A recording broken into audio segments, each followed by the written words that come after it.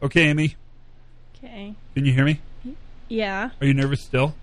A little bit. You really are? So tell me about the restaurant experience you had just the other day. But we're not going to say the name of the restaurant because we don't think that matters.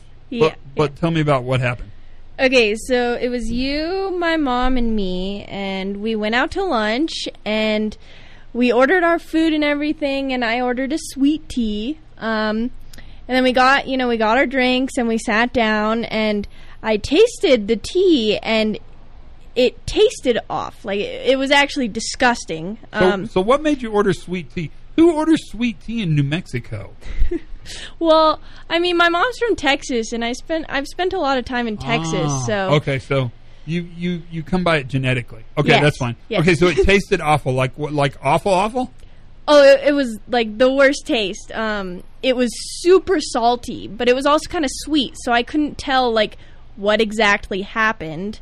And so I handed the drink to my mom for her to taste, and she actually had to go and spit it out in the trash can. And we realized that instead of putting sugar in the tea, they put salt. So, like cups and cups of salt, and that's what was making it taste so bad. And what did we learn from this? That they should always taste their food before serving it. Nice. That's how we show love in a restaurant, is we taste our food. Yes. Would you go back? Oh, I would go back. How come? You forgive them? How come you forgive them? Yeah, I mean, it's an honest mistake. Like, everyone makes mistakes. I'm not going to judge them for one mistake. Do you think it's the fault of the person making the tea? Tea. I almost said lemonade, but sorry, my mind was going to a different drink. Is it the fault of the person who made the tea? I mean, I wouldn't say, like, it was their fault, but I don't know exactly what happened, if they just misread it or if it was actually, like, written wrong. I don't know, but I guess not. So, what did we learn from it? To always taste your food before serving it. You did the best job ever. I mean, you were a rock star. That was perfect. Okay. Literally, tens of people will listen to you now. Oh, God. Okay. Thank you. Of course. Bye. When is this?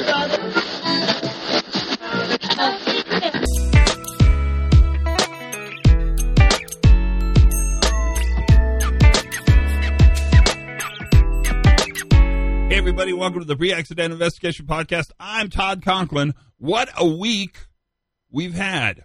I mean it. It's been jam-packed, as it were, and that means packed with jam.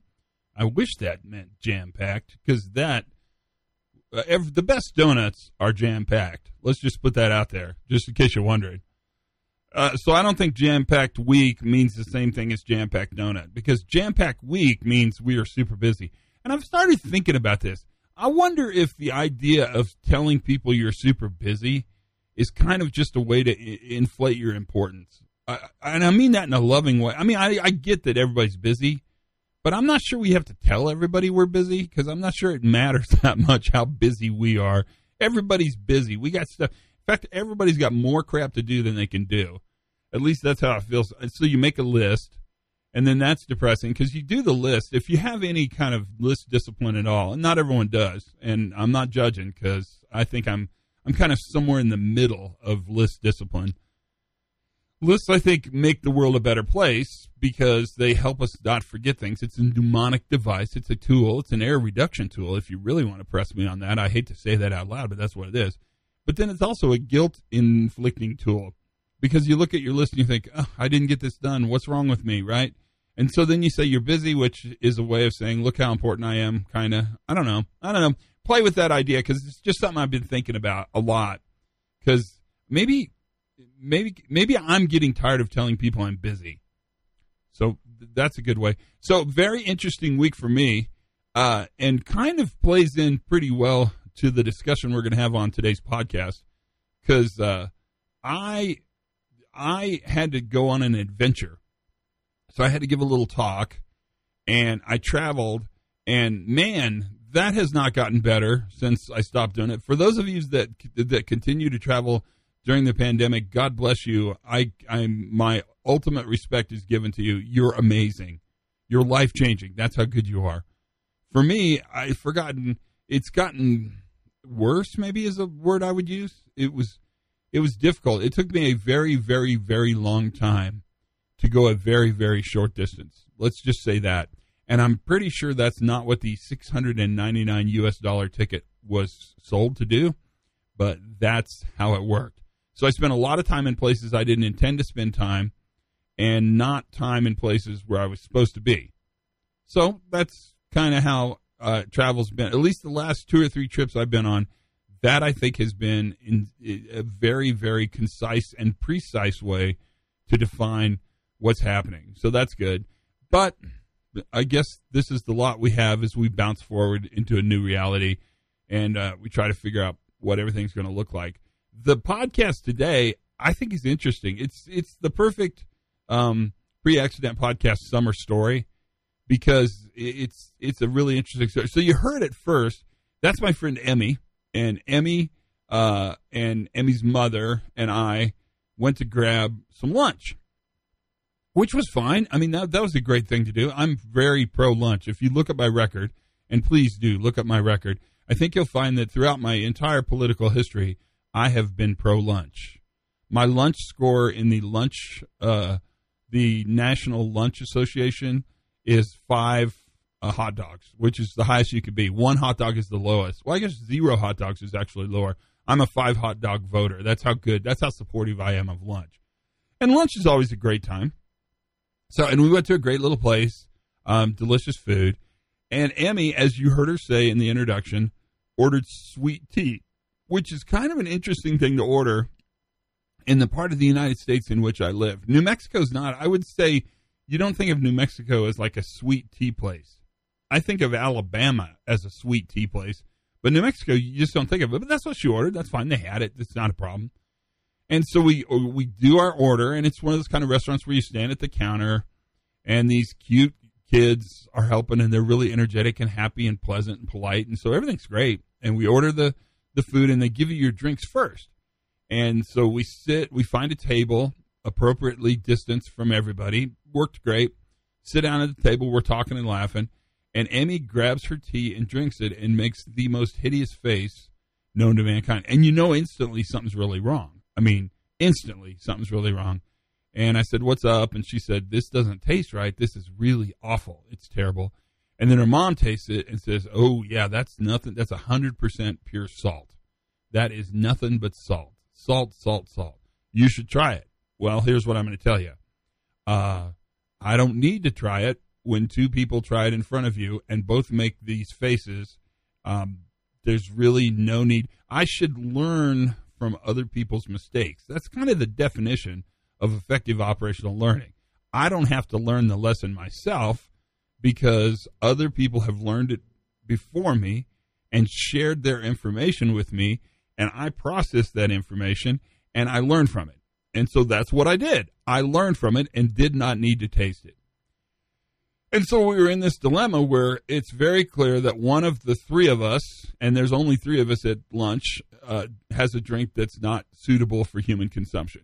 And she can't drink it, and we're all drinking it because the rest of us didn't get sweet tea because it's New Mexico. You don't really order sweet tea. I'm not judging. I'm not coming out. I'm just saying that's a very interesting choice to make, right? So I said, well, let me take that back because they'll want to know that. So I went up to the counter and I took the glass and I said, "Hey, this tea's not very good." And the lady said, "Would you like something else?" And I said, "Yeah, maybe just for now, water, but can I speak to the manager?" I said, "I'm not angry. This is not my angry face, so I don't have any big burning platform upon which to yell and scream in the restaurant, but I think I should talk to the manager." Pretty soon the manager came up, and the manager was super nice, super polite, and said, "Can I help you?" And it was very clear to me that no matter what I said, they were going to make me happy. That's clearly the way this restaurant works. It's a local little chain restaurant, and they do an incredible job. People love to go there, and you can tell why. And I've also heard since doing this little adventure in podcasting that people also love to work there, which is the highest mark you can give to a restaurant, in my opinion, by a mile. And so I knew whatever I was going to say that I was going to be delighted. And I said, "Hey, it looks to me like they got the salt and the sugar confused in the tea. And she said, well, let me check really quickly. And she came back and she said, yeah. And she said, we need to check. And then she came back maybe a minute later. I'm still standing there. And she said, yeah, it's every single one of our teas. They're all that way. And I said, what do you think happened? And she said, well, we make everything from scratch here. And that's kind of what we do. And I'm pretty sure that the person who made the tea this morning screwed it up. They did it wrong. And they mistakenly put salt in the tea instead of sugar in the tea. And I said, so what do you think you're going to do about that? And she said, well, we're going to have that person remake all the tea, and I'm going to talk to them about what they did. And I said, what's that fix? Which is a famous question that we ask all the time. I ask that question. I'll bet you I ask that question once a day. That's how often I ask that question. What's that fix? And the manager looked at me and she said, well, what do you mean? And I said, well, it strikes me, and I said, just kind of run with me on this a little bit, but it strikes me that sugar and salt look a lot alike. How do you store them? And she said, well, we store them in these white rolling bins. And I said, what do they look like? And she rolls one out for me, and it's kind of skinny. It's probably, you might have seen these, but it's probably, I would say maybe it's like a foot wide and 2.5 foot deep and probably 3 foot tall. So it's like a kind of like a big trash can, and it's on wheels, and it's clearly food safe. It's made of food safe material, and it's got a lid on it with a kind of a flapper, a hasp lid. I don't know what you call this lid. The lid kind of lifts up and then falls back down. And I said, so that's the salt or the sugar? And she said, well, let me look. And I said, well, you should be able to tell from here. And she said, oh, no, I need to go and look at it. And she pulled it out. And then she walked back to the room where they brought the cart from. And then she came back out and she said, that's the salt. And I said, so what did you go and do? And she said, well, I had to look where we pulled it out. So clearly, just looking at it in the middle of the little area where we were standing, she couldn't discern the difference between salt and sugar. And she is the supreme commander and manager of the restaurant. So she had to look where it came from. And I said, well, do you by chance store those next to each other? And she said, yes, they're back in the stock room, and they're stored right next to each other up against the wall. And I said, so what do you think the problem was with this salt event? And she looked at me and I said, well, let me change questions. And I said, has this ever happened before? And she said, yeah, it happened once with our lemonade. And I said, okay, so let me then go back to my first question. What do you think the problem is? What's the problem with the system that you have to put sugar in your drinks that you make from scratch carefully every morning so you can serve and sell them to all your delighted customers? And she said, well, we store them in the same bin. They look the same, and we put the bins next to each other. And I said, so that's pretty important information. That seems really valuable to understanding the system here. What would you fix?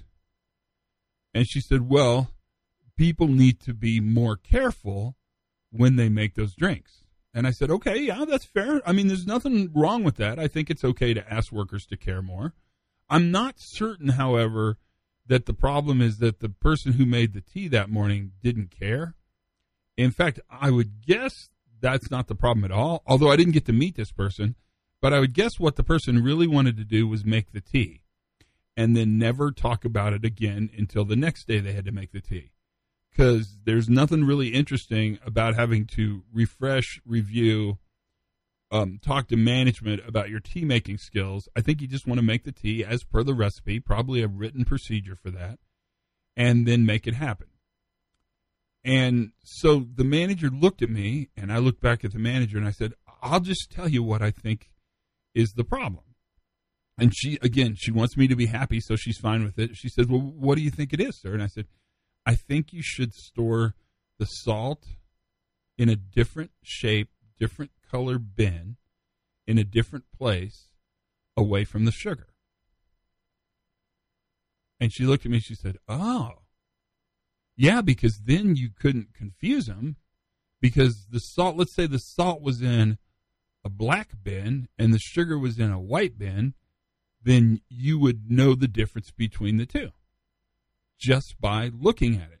And I said, well, what you're doing is you're making it hard to do it wrong and easy to do it right.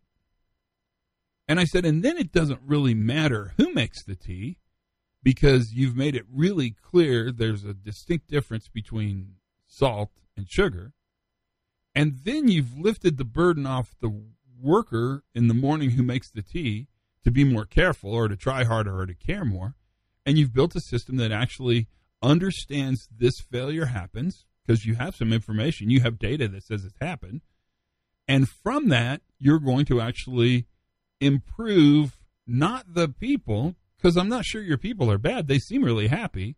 You're going to improve the environment in which you put the people, the context, in order to make this more successful.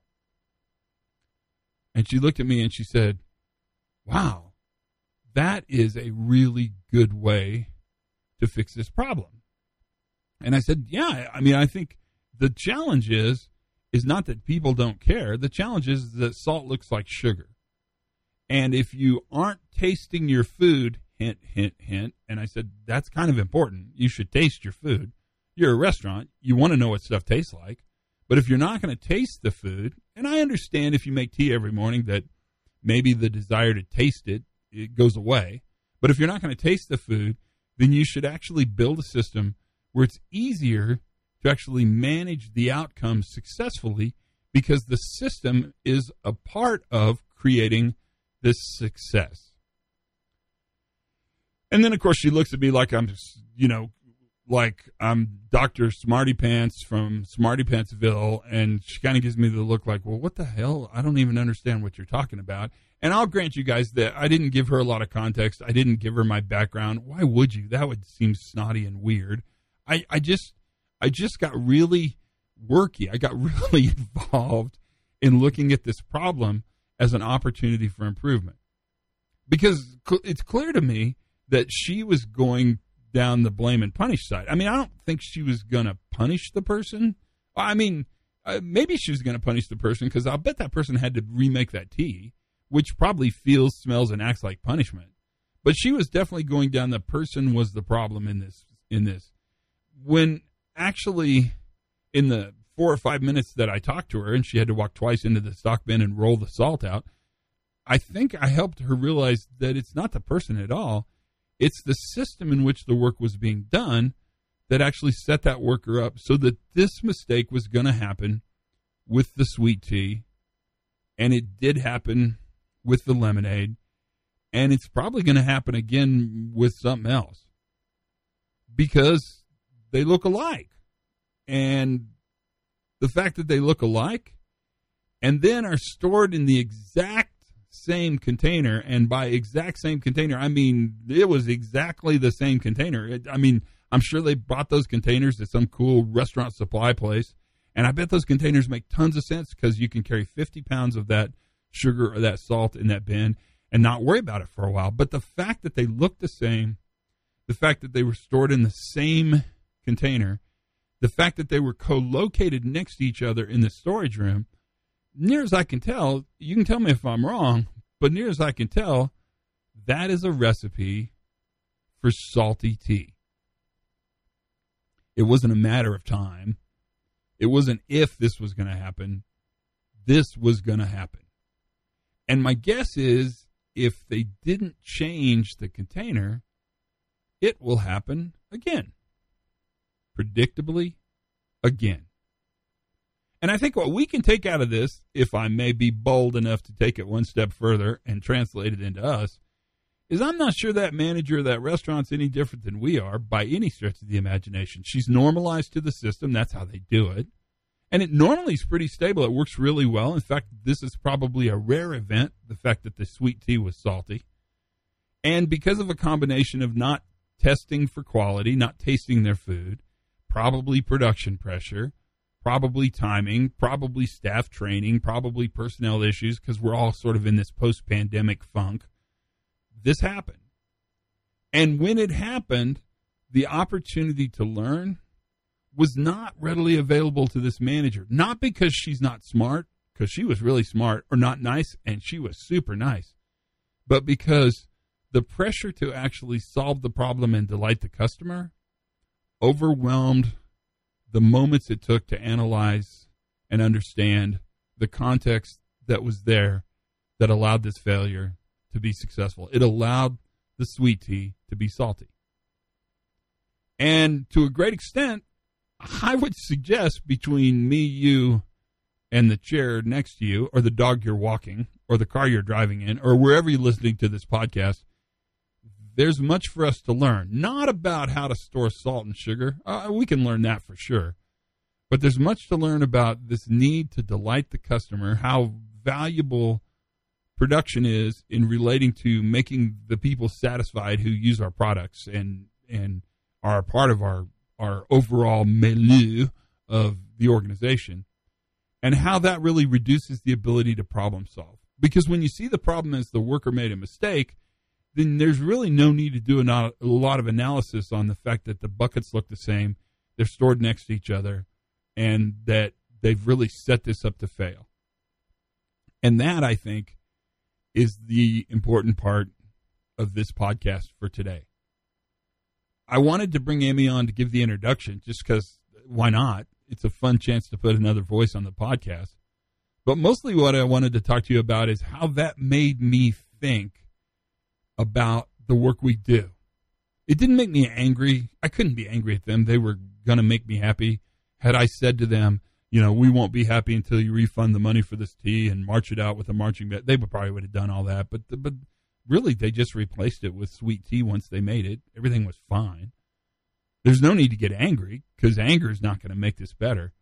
But there really was an opportunity to talk about it and to create an environment where we sort of talked about some of the other factors, the context around this failure, so that at least for that day, for that restaurant, for this encounter, they left knowing a little more about the world and the system and the way they make sweet tea. And subsequently, I learned their famous lemonade, which I've talked about it, I kind of feel like I need to go and try their lemonade because I don't know what makes lemonade famous, but I'm interested in discovering why. So this was the day when the sweet tea was salty, and I'll bet you many of you who listen to this have a story just like that. And what's interesting is I'll bet you when you pull the string on the story, you're going to find a system that's very similar to the system we discovered that day in that restaurant. That, my friends, is today's podcast. It's short and sweet, but I really wanted to share this story with you, and I wanted you to hear Emmy's voice and her tell the story as well. So think about it, and think about the system in which you work. That's it, my friends. Learn something new every single day. Have as much fun as you possibly can. Be kind to each other. That's important. Check in on one another. I think that matters more than ever. And for goodness sakes, you guys, be safe.